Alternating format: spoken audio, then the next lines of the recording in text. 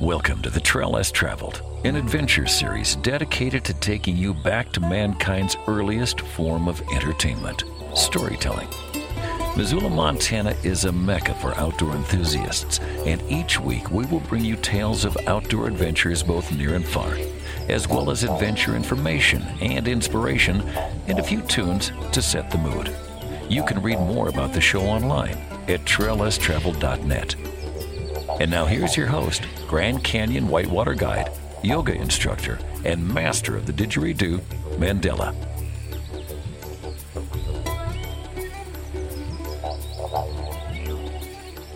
Reporting to you live from the decks of the Osearch, and we are right now in the saltwater estuary between the Atlantic Ocean and the state of Georgia. Tonight's interview is with DJ Latiri. DJ is originally from Sedley, Virginia. He is a deckhand in the Osearch, which is a vehicle for scientists to have access to animals that they would normally not have access to, namely the great white shark. The Osearch has traveled all over the world, including Guadalupe, Brazil, Chile, South Africa, Australia, the Gulf of Mexico, and both the east and west coast of the United States. DJ, thank you so much for setting aside some time during this beautiful sunset to join me here on the Trail Less Traveled on your boat. Thanks for having me. I'm glad to be here. I'm glad you made it out to the boat to actually do this. DJ, my first question for you is, where did you grow up, and how was outdoor adventure a part of your childhood? So I grew up in Sedley, Virginia. It's a teeny tiny little town in the Tidewater area. And outdoor adventure became a part of my life pretty much instantaneously because of where my home was located. I grew up in a tiny little house actually in the middle of the woods. So our driveway went back into the woods, and then it opened up into like a pretty good clearing, and then there was our house. And the way things pretty much operated on a daily basis was when like me and my sister would get home from school, my parents would pretty much just lock us out of the house, go outside, play, lock the door, we'll call you when dinner and lunch or whatever's ready. So then we had to figure out stuff to do. You know, it's not like I had neighbors really to go hang out with or anything, so had a pretty solid pond there too, like a 2-acre pond that had 2 islands in the middle. So I spent a lot of time when it hadn't rained in a while walking to those islands and exploring them, climbing trees, building forts, hanging around outside, chasing animals, doing what I could. And then I started trying to catch animals, I guess you could say, and then I started bringing snakes around, and then my parents were like, hey, maybe you should stop bringing snakes around. You know, that's kind of dangerous for a 7-8-year-old. I don't know, I've always enjoyed exploring and walking around in the woods, being by myself. You know, going through school and everything, I decided I wanted to major in environmental science. So I ended up going to school for that and had a lot of pretty cool classes that actually gave us field experience, as opposed to just sitting in a classroom and like reading the text and going, yeah, I bet it's really cool out there. Wish I could find out. Probably the best class I took was field ecology. It was only a 3-week class, but it was a whole semester's worth of stuff in that 3 weeks. I learned a lot about herpetology, so I got to go out and catch a lot of amphibians and reptiles and weigh them and do things like that. It's always kind of fascinated me to interact with animals, and then I got entranced, more or less, not by the animals themselves, but the way they interact with each other. So that's why I kind of like really dug ecology, species interaction. I always wanted to know how something was interacting with another one, food webs, food chains, trophic cascades, all that stuff.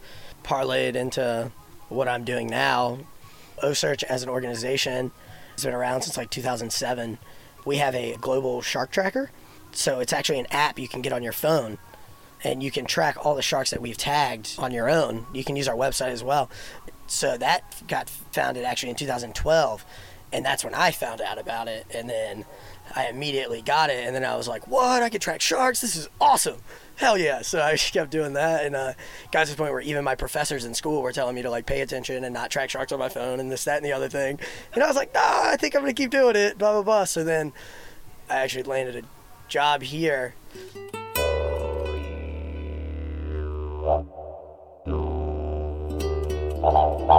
You're listening to the Trail Less Traveled. We are on the Osearch research vessel, which is a boat that travels all over the world researching the great white shark as well as the tiger shark. There's a group of people walking by right now, and they're admiring the boat as I did when I showed up. It's a pretty big boat. How big is your boat, DJ?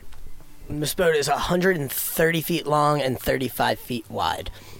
Well, we're going to come back and we're going to do a tour of that vessel, but it's time now to play a song. So, DJ, I'd like for you to think of a song that reminds you of your early childhood adventures.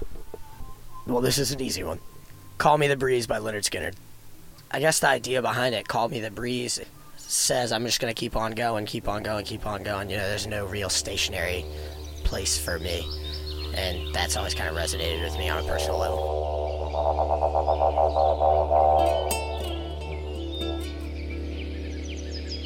And now back to the trail less traveled with Mandela. We are standing on the deck of the O-Search research vessel. This is a boat that has been all over the world researching the great white shark. Mainly Chile, the Galapagos, Guadalupe, South Africa, Australia, the Gulf of Mexico, and both the east and west coast of the United States. They also do research on the tiger shark, but mainly the great white shark. And I'm standing here with DJ. And DJ is a deckhand on the ship. It's a dream job for him. And right now it's docked on the Brunswick River, which is the saltwater estuary between mainland Georgia and the Atlantic Ocean. And we have a real treat now. I'm going to hand the mic over to DJ, and we're going to walk around this boat that's 130 feet long. And he's going to give us a tour. As we stand here on the main deck, you can see the lift is what we call it, and it's actually the platform we use to get the animals out of the water. So we're a one-of-a-kind vessel in that we actually take our sharks out of the water to tag them and collect the samples from them, as opposed to doing it over the side of a boat. We believe that taking the animal out of the water is a much safer process for both the animal and the scientists involved. We actually have blood work to show that it calms the animal down as well to be out of the water that way, as opposed to being still in the water. The platform is about a little shy of 18 feet wide and about 20 feet long.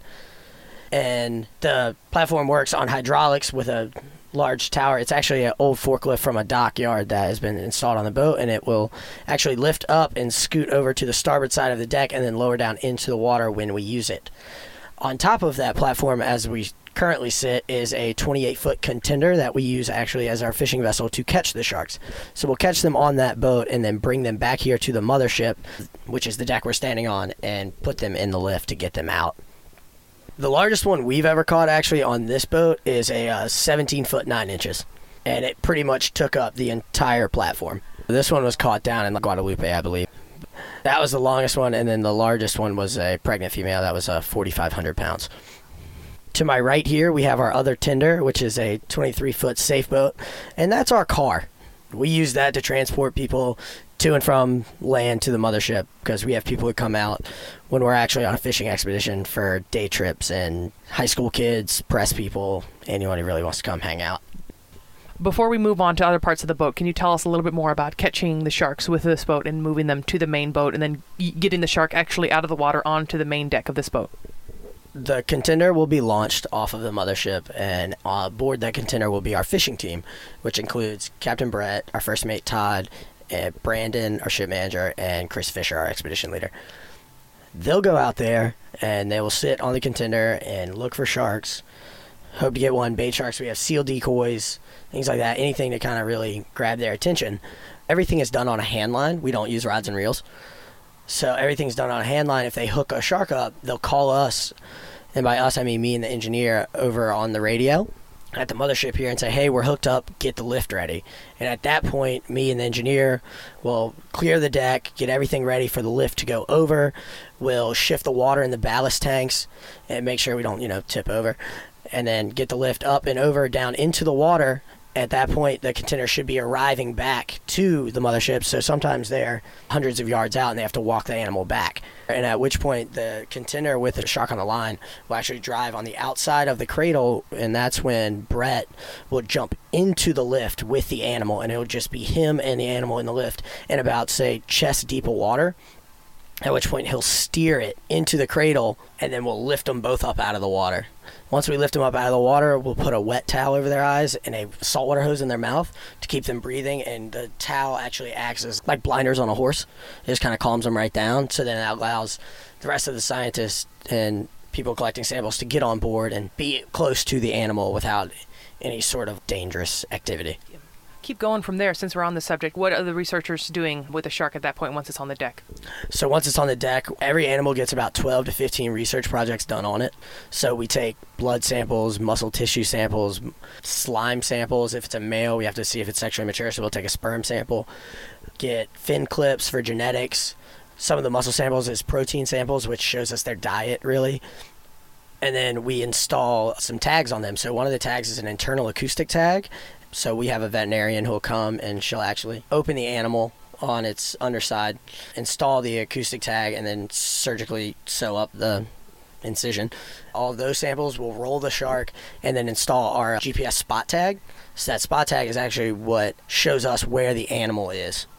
So that goes right actually on the top of their dorsal fin, and it has two receptors that when the shark is submerged underwater, the tag is off, and when it surfaces, it breaks that current, and which sends the signal up to allow for us to know where they are. If it just surfaces and breaks the current, it tells us that it's alive and swimming, but it has to be surfaced for 90 seconds for us to actually get an exact GPS, kind of location on it. And then once all of that has been done and executed, all of the researchers and everyone get off the lift, and then the only people left on the lift are our photographer and Captain Brett, at which point we will lower the animal back into the water and swim it off the deck, and then we all celebrate, and that takes like 15 minutes to do the whole thing. It's really similar to like a NASCAR pit stop. Is there a tranquilizer in play, or is it just the wet towel on its eyes to keep it calm? No, there's no tranquilizer whatsoever. The shark is alive and well the entire time we are operating on it. That's one of the things that we rely on, really, because if it's a tranquilizer, it's really hard to judge how long it actually works, and we're trying to get the animal in and out as fast as we can. So actually just the wet towel just kind of dulls their senses, and at the same time these animals are feeling gravity for the first time. So if you imagine being 1,500 pounds and all of a sudden you're feeling gravity, you don't really have the ability to flop too much. You can wiggle. I've been bitch slapped by a couple tails, but it's nothing, they calm right down after that. There's also a guy on a tail line, so we put a tail rope on them to hold that still too, and you can feel them flexing really before they make any sort of movement. So it allows for that guy on the tail rope to be like, hey, she's moving, everyone step away for a second, let the shark do whatever she has to do, and then she calms back down. Is there anything stopping them from just turning to the side, opening their mouth, and ripping someone's arm off? No, not at all, but luckily that hasn't happened yet, nor do I think it really can, just because of the safety precautions that we take for it is, we don't put anyone in a situation where they could be at risk. Sharks have like an hourglass shaped turning radius, so if you're within the insides of the hourglass, you're pretty much gravy. You're listening to The Trail Less Traveled. The sun has set. It's a beautiful reflection on the water. We are on the OCEARCH research vessel, which is a boat that travels all over the world researching the great white shark as well as the tiger shark. Unfortunately, we're both getting bitten by mosquitoes because we are outside on location right now on the saltwater estuary between the Atlantic Ocean and Georgia. I'm going to head it back over to DJ, and we're going to continue the tour of the 130-foot boat. So I'm going to take you guys into what we call the tackle bar. So we call this room the tackle bar. Inside of it, there's a couple shelves that we keep all of our tackle and gear on for shark fishing as well as bait fishing. On the top shelf, the very top shelf, right now is cleared out. At night, it's our bar. That's why the room's called the tackle bar. But when we're on an expedition, it's what the scientists that come aboard and the research team use as their kind of mobile laboratory. So they'll have microscopes, blood spinners, some other scientific equipment I don't know how to use, all up here. And that's so a lot of the sampling that they do is time sensitive. So when they get off the lift from collecting the samples from the shark, they'll come in here and immediately start processing. As well as that, in this room, on the ceiling, there's a vast array of rods and reels. We don't use any of these rods and reels for catching sharks. It's all for bait and recreation and for lucky dinner. We also have in here an ice machine, which is important to any fishing operation for bait and cold drinks. Next to our workbench in here, we have about 12 dive tanks, and we can fill those dive tanks here on location. We have a compressor for it. We don't do too much diving. I heard that they used to do a lot of diving before my time. That's more for cleaning the hull, or like our photographer sometimes will swim off with the animal and try and get those shots. Up in the very front there is our provision room. So when we go out on a fishing expedition, we're out there for 24 days on at a time, and we can sleep 22 people, and we got to feed them 3 meals a day. So that whole room gets filled with goods, and then we also have a walk-in fridge and freezer for those same reasons. I'm standing here in the tackle bar room, and I think there's at least 30 rods, 20 on the ceiling, and then another maybe 12 over in the corner. And then the most massive lines. It's been a while since I've seen lines that big. Can you tell us a little bit more about these? So these here are just 80s and 130s. We don't use those for sharks. We did use them, in fact, actually for the juveniles that we caught earlier this year, because it's hard to hand line a juvenile because they like to hang out on the bottom. So the purpose of hand lining is to be able to control the set of the hook and make sure nothing gets foul hooked and it goes properly into the corner of their mouth. But for the babies, it's a little bit different because they're not coming to the surface. But we use custom-made Mustad circle hooks, which prevents them from swallowing the hook, foul hooking, things like that, which provides for the safety of the animal and then safety of us as well to remove the hook easier without having to, shove our hand in their mouth, because you don't want to put your hand in a shark mouth, really. Yeah, good tip. All right, so DJ's holding the custom hook for great white sharks right now. It's about the size of his head, and it's custom made by Mustad. Yeah, M-U-S-T-A-D. They're a tackle company that custom makes our circle hooks for us to help us take care of animals better. Tell us a little bit more about why this specific hook, the circle hook, doesn't hurt the animal. Circle hooks, the way they're shaped, actually is as the opposite of J hooks. They're curved at the barb, and we also grind the barb down before we use it to make it even easier on the animal. But as opposed to a J hook, which is a sharp point with a sharp barb coming straight up and down, and that's usually used for, sport fishing or any kind of harvesting you would be doing with the animals, and everything we do is catch and release. So we don't want that possibility to happen. J hooks are very easy to be swallowed because of their shape and everything, and they pretty much set immediately, whereas a circle hook not only prevents you from swallowing it, but even if you should swallow it, an animal could spit it back up without accidentally hooking themselves in the gills or something like that. A moment ago, DJ, you mentioned that the subadults don't go to the surface that often. Do you guys know why they hang out in the bottom? Earlier this year, we were off the coast of Long Island, New York, off Montauk, about 2 miles out, and we were fishing for juveniles, and we weren't really having much luck. Captain Brett's a genius when it comes to catching fish. He can catch anything, really. So he kind of moved us around a little bit, and then he got on the spot, and then we caught 9 in 6 days. And most of them were hanging out between the bottom and the middle, as opposed to anywhere on the surface where we get a lot of our large whites coming up and inspecting sealed decoys and things like that. All right, let's continue the tour. Got some Led Zeppelin playing in the background here. We're heading downstairs. We just went down the stairs. This here is what we call our pump room. Our hydraulic pumps for our crane, our lift, and our anchor system. Underneath our feet, actually, underneath the floor here, is fuel tanks and a freshwater tank. Down here, we also have bait freezers, a water making station. So we make all of our own fresh water here.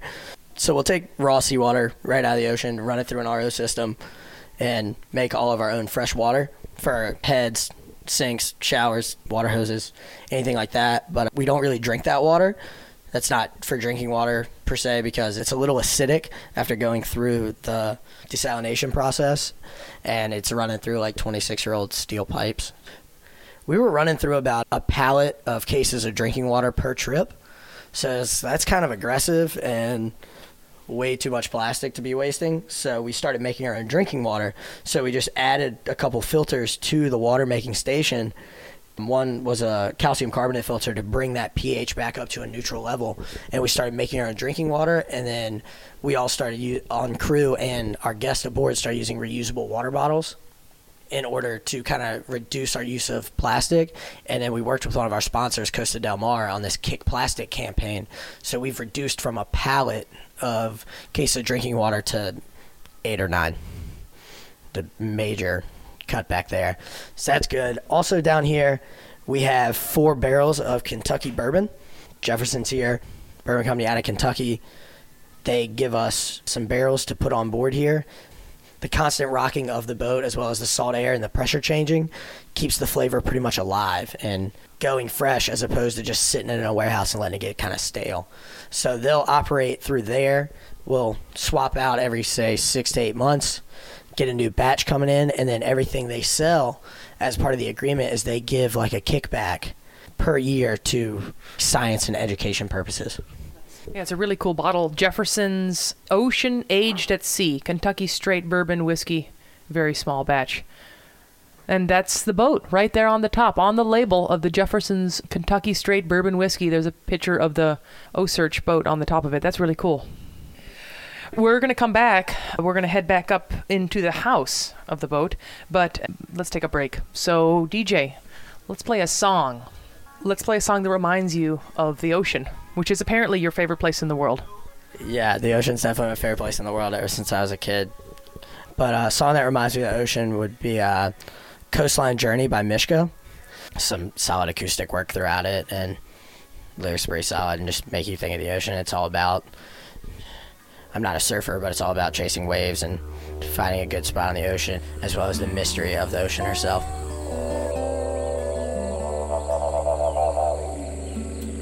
We return to the trail less traveled. We are standing aboard the Osearch, which is a research vessel that's traveled all over the world researching the great white shark. This boat has been to Chile, the Galapagos Islands, Guadalupe, Australia, South Africa, the Gulf of Mexico, and both the east and west coast of the United States. I'm standing here with DJ, who is a deckhand on the ship. It is a dream job for him, and I'm very excited and happy for him that he gets to be on this boat. And right now it's docked off the coast of Brunswick, Georgia, basically on the saltwater estuary between the Atlantic Ocean and Georgia. We were last leaving off on a tour of the boat. This is a 130-foot boat, so it is a pretty big tour. We are back on the deck. We're heading to the house of the boat, but there's a workout room, and I think DJ is going to talk to you guys a little bit about some of the activities that perhaps you guys do on the boat. Back out towards the house right next to the breezeway here, we have what I call the state-of-the-art gymnasium. We don't charge membership fees. We don't body shame, nothing like that. As long as you want to get stronger, you're welcome. But this is actually a really cool gift. We didn't have a gym up here for as long as I had been on the boat. And then after our New York expedition, we met a guy up there named Adam Rosanti, and we gave him a tour of the boat. And he said, hey, this boat's great, but you guys are missing a gym. And I was like, yeah, just kind of our everyday activities act as a gym. He's like, no, I'll send you a gym. So actually, Adam hooked us up with this gym, just a bench and a bar and a squat rack. But it definitely gets its use because, you have to be strong for everything in life, especially catching sharks and working on a vessel. So we're really grateful that Adam could send us this. And on the other side of the deck, there's a basketball hoop. Yeah, we got a basketball goal as well. That's for sanity purposes more than exercise. If you're out on the ocean for an extended period of time, you get a little stir crazy. You got to kind of ease it up. So a lot of really, really serious games of horse have gone down out here and been settled. And we talked about the hydraulics of this tower that lifts the great white sharks out of the water and onto the platform on the deck. But there's a couple other things that I'm curious about. Can you explain to us a little bit more about the towers? Up there is just the forward mast, crow's nest, if you will. So this boat was originally a Bering Sea crabber designed for catching crab in Alaska. So granted, they could have used it for multiple purposes back then, but now it's just basically a light tower. So we have 7 lights up there that we use to kind of illuminate the water at night. So sometimes our work schedule carries us into the night, well into the night, and everyone has to be able to see the mothership to get back to it.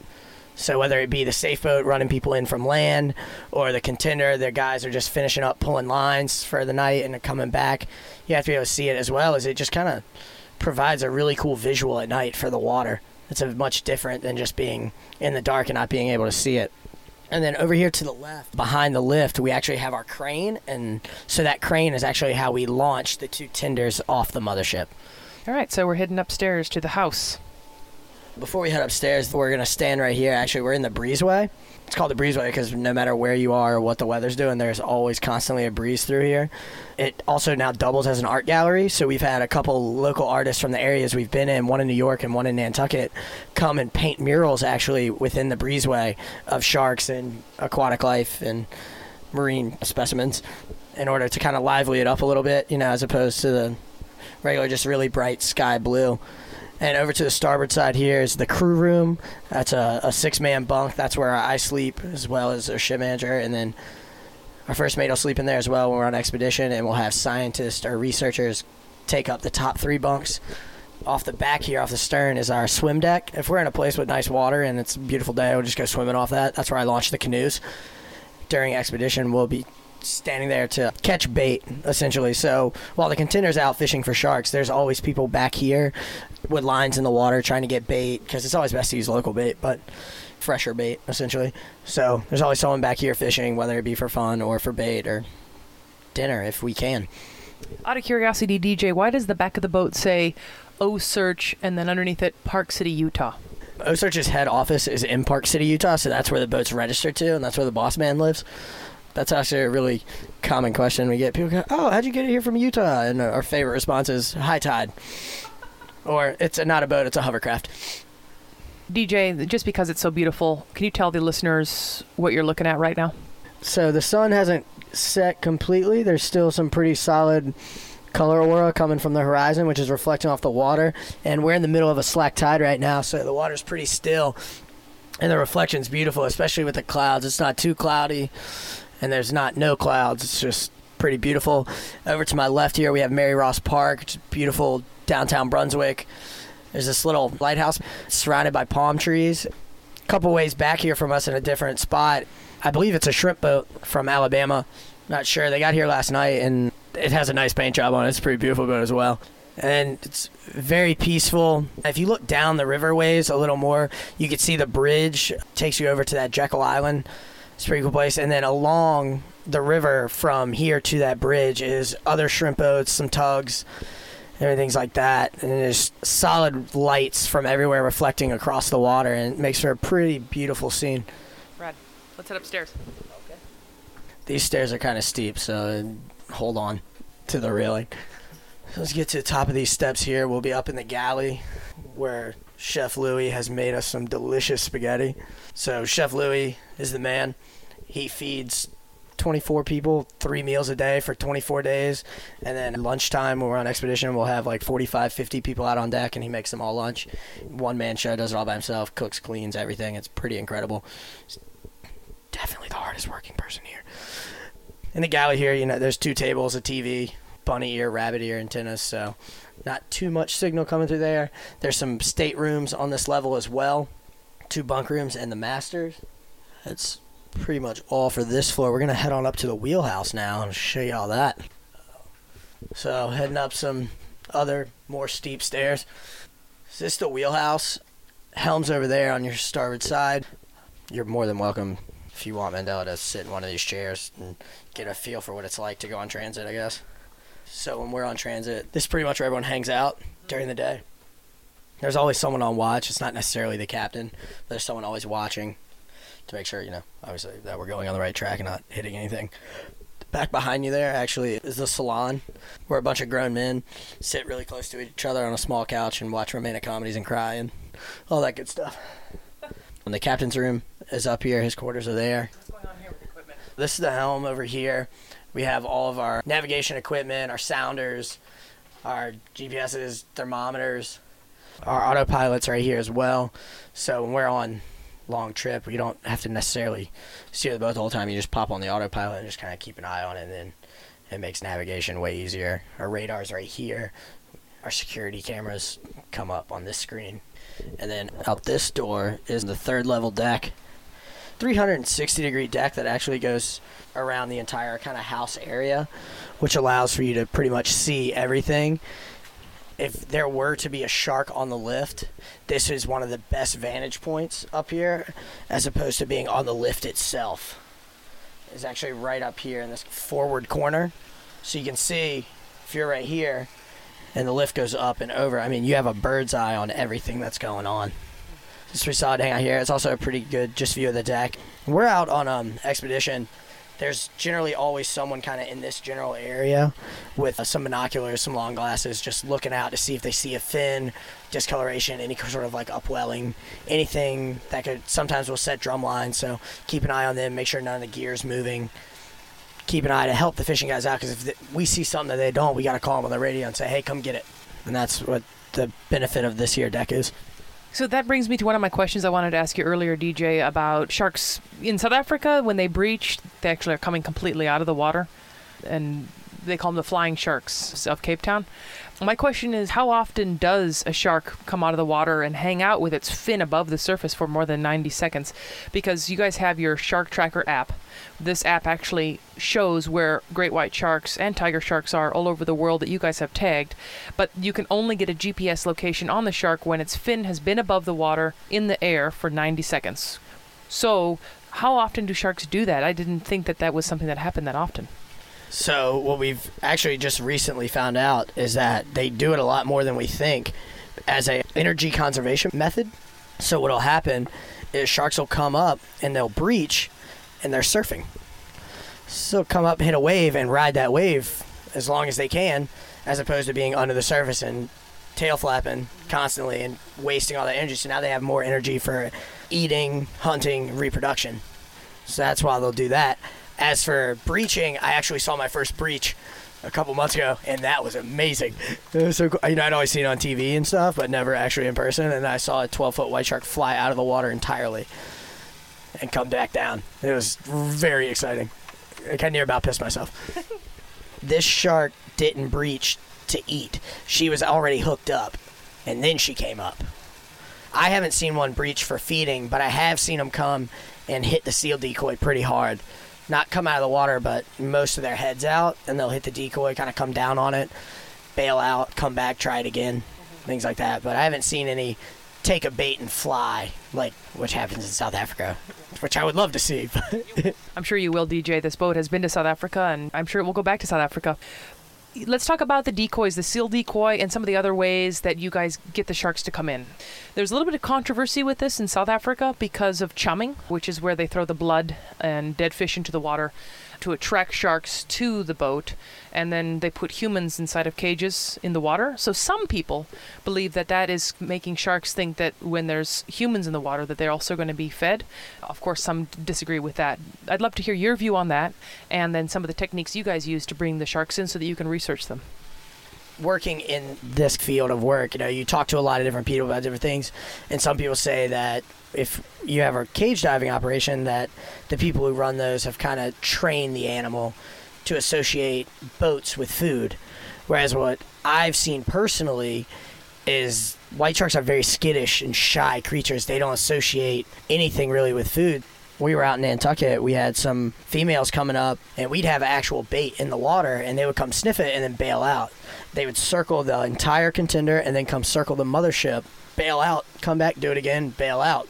So they're very skittish, very shy. Anything kind of freaks them out because, you don't get big being dumb. You got to be very careful if you want to be a big shark. But our techniques are pretty simple, actually. We don't really chum with blood or anything like that. Just take frozen fish and throw a couple chunks in, let them sink around, float around, get a little bit of oil out of them, but it's nothing aggressive. I've seen videos on the internet of people dumping 5-gallon buckets of blood in the water and absolutely nothing like that. But then the decoys actually are what I've seen firsthand is the decoys working very well. So they'll drop the decoy out behind the contender, shape on the surface. What's that? Shark comes up, sniffs around a little bit and goes, okay. So it's like they don't come up and hit the decoy and like try and freak out on it. They just come and they're curious. They're very curious, which is one of the big issues that I think people have with shark attacks, when people are like, oh, something hit me in the leg in the water. Yeah, because it didn't know what you were. It came and said, hey, all right, never mind, you're gross, you're people. Yep. And they scoot on out of there. It's nothing crazy. And that's one of the big things that we try and do here is replace fear with facts, essentially. So kind of get that fear-mongering out of the way and let people actually realize that, like, okay, so there's people who go to the beach. Say you've gone to the beach your entire life for 35 years. You swim in the same waters for 35 years. All of a sudden, there's a shark attack. You're not going to go in that water anymore. Those sharks didn't just show up. They've been there the entire time. There was just a freak accident, a case of mistaken identity, essentially. That's one of the very important reasons of getting this research and knowing where these animals are is not for protection purposes, but to influence policy if you can. We know where the animals are. If we could find out where they're breeding, or like if they're here and they're giving birth here, this area needs to be protected. Not, oh, they're here, they're not breeding here. Tell everyone and make them get away. Luckily, Captain Brett, like I said earlier, the man can catch anything. So he kind of just puts us on the spot to where we need to be, to where we don't have to dump 5 gallons of blood in the water and hope something comes near it. We can go to them, not them come to us, you know what I mean? And again, there is an app you can download onto your phone called Global Shark Tracker. So you are able to track the sharks, that way you know where they are, and that's how you can go to them and then put some fish into the water to further attract them. Correct. That's correct. Okay, so let's talk about the seal decoy. Do you guys just throw it in the water and float around, or do you drag it? The seal decoy, the way it's rigged, it actually runs off of a rod and reel. And you just let line out, put it on free spool, let the current take it out. Every now and then reel it in, swim it in like you would any other kind of fishing bait. Swim it in, see if something comes up to it. If nothing comes up to it, you let it out some more. It's a pretty active process, really. And DJ, earlier you said something very beautiful, and that was that you don't get big being stupid. And so let's take it back a few million years, perhaps 65 million, 100 million years, and talk about sharks back then and perhaps how old the great white shark is. It's a dinosaur. They've been around since the beginning. They're absolutely dinosaurs. What's kept them around so long is that they're not stupid. They get big and stay around forever by being smart or beyond adequate hunters, really. It also helps when you pop out of the wound at 3.5 feet. They don't have too many predators. Okay, earlier, DJ, you were talking about the seal decoy and how the sharks don't necessarily just go for it and attack them. And it comes back to the sharks just being curious. And I've heard it related to a baby. When a baby's crawling around on the ground, that's why you can't have dangerous things out, because they put them in their mouth when they're investigating what they are. And so sharks are perhaps the same. They'll bump you or they'll put something in their mouth just to see what it is. Yeah, very similar to babies. And I mean, I think all sharks are babies anyway, which makes my job a whole lot easier when I look at one and I go, oh, it's a baby, even though it's 13.5 feet. Definitely, and they don't have hands, where like as a child would have hands that can actually explore something. The only sense they have, other than like they have an electrolysis, so they have like electric sensors in their head, so they can detect the electrical currents of things, which humans have as well. But they don't know anything unless they put it in their mouth. Get a taste of it, get like a feel of it even, and that's why you only hear of shark attacks. No one's ever been eaten by a shark. Because if people got eaten by sharks, you would never hear of a shark attack. You'd be like, oh, that person went missing. Because, they were eaten. No, it's just, it was curious. It came, it bumped you. It maybe bumped you a little too hard or something like that. And they don't know any better. It's a whole different animal than people. That kind of mental process isn't there. They have to actually explore something. Compare myself to a shark, kind of always been the same way. I always learn by doing something the wrong way. That's the best way to figure out how not to do something. So, you go, you bite it a little bit. Oh, no, I didn't like that at all. I'm not going to do it anymore. And they go away.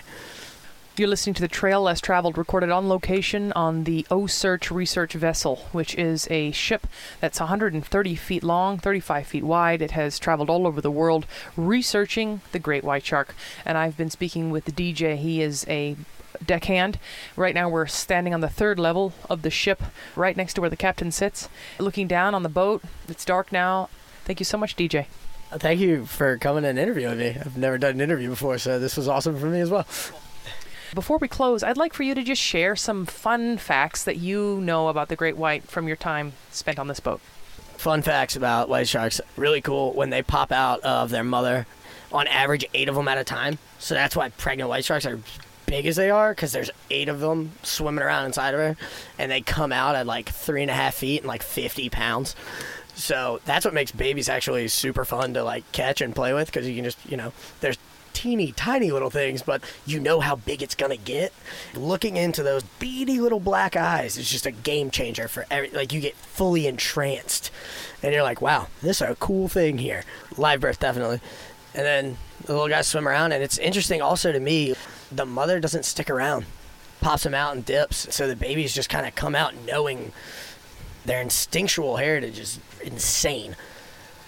Other fun facts about white sharks. Male sharks have 2 penises, so that was surprising as well.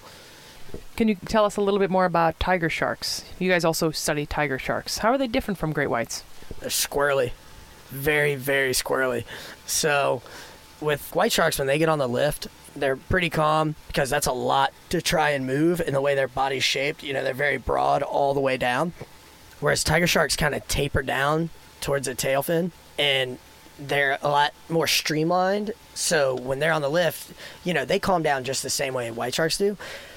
But when they try and thrash a little bit, if they do, it's a whole lot more movement than a white shark. So a white shark might get 1 or 2 thrashes in and they're done. Tiger sharks can bend themselves way more. They're just much more agile in that sense. So that's the only real difference I've seen. It's easier to grab a tiger shark by its tail than a white shark. They're much broader. Do tiger sharks almost get into this about the same size of a great white? Not really. I've only seen an 11.5-foot tiger shark, and I've seen a 13-foot white shark. And the 11.5 was a pretty grown one, and that 13-footer was a teenager. White sharks can get up to like 20 feet and can also live to be 80. DJ, what is it that you love most about the white shark? Their eyes. Definitely their eyes. Because there's just a whole lot of mystery down in there. You know, you see pictures of sharks and everything. You never really see a picture of their eyes. But when you get down right next to one, like face to face, and you look in those beady black eyes that really show nothing but show everything at the same time, you know, there's just so much mystery there that you're like, I want to know everything else. What have you seen? Because you've been around a lot longer than I have. Mystery, and it's really blank, you know? Whereas, like, people, you can kind of look in their eyes and, like, kind of tell a little bit, but sharks, it's blank. DJ, let's end this show with 3 adventure tips. Don't make a plan. Get a general idea of where you're going. Just let the rest happen. Make it an adventure as opposed to planning one, because if you plan an adventure, something doesn't happen, then you're all, like, bummed out. But if you just kind of get an initial step forward, you're like, all right, well, let's make the rest of it happen. Second adventure tip, be prepared for not knowing what you're doing. Third adventure tip, have a solid soundtrack to go with you. And on that note, DJ, what song would you like to end the show with? Redemption Song by Bob Marley. I'd like to do that one because of the chorus of it is, emancipate yourself from mental slavery, none but ourselves can free our minds. That second line, none but ourselves can free our minds, you know, that's very true. You know, you have to do it for yourself, but at the same time, an adventure gives you a much better opportunity to actually go forth and do that as opposed to sitting somewhere where you're not changing anything.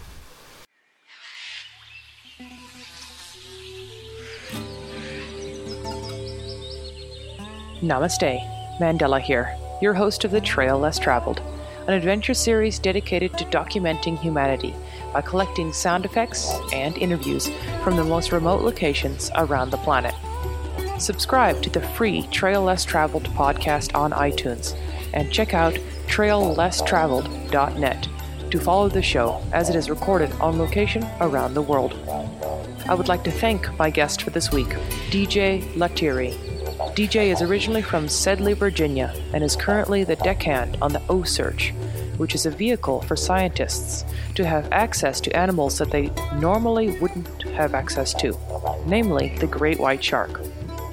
The O-Search has completed 26 worldwide expeditions, including Australia, South Africa, Chile, the Galapagos, the Gulf of Mexico, and the western and eastern coast of the United States.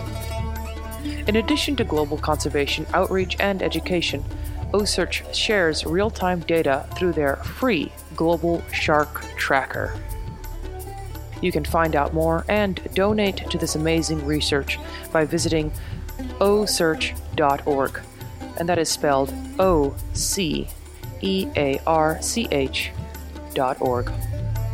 My name is Mandela, your host of The Trail Less Traveled, and my goal for the show is to take you, the listener, back to mankind's earliest form of entertainment, storytelling. Therefore, every week I will be interviewing an adventurer about what they do, how they do it, and how you can start adventuring in a similar fashion. The Trail Less Traveled is recorded at the Missoula Broadcasting Company, nestled in the mountains of Missoula, Montana, or on location around the world in order for me to find these adventurers and talk to them in their natural habitat.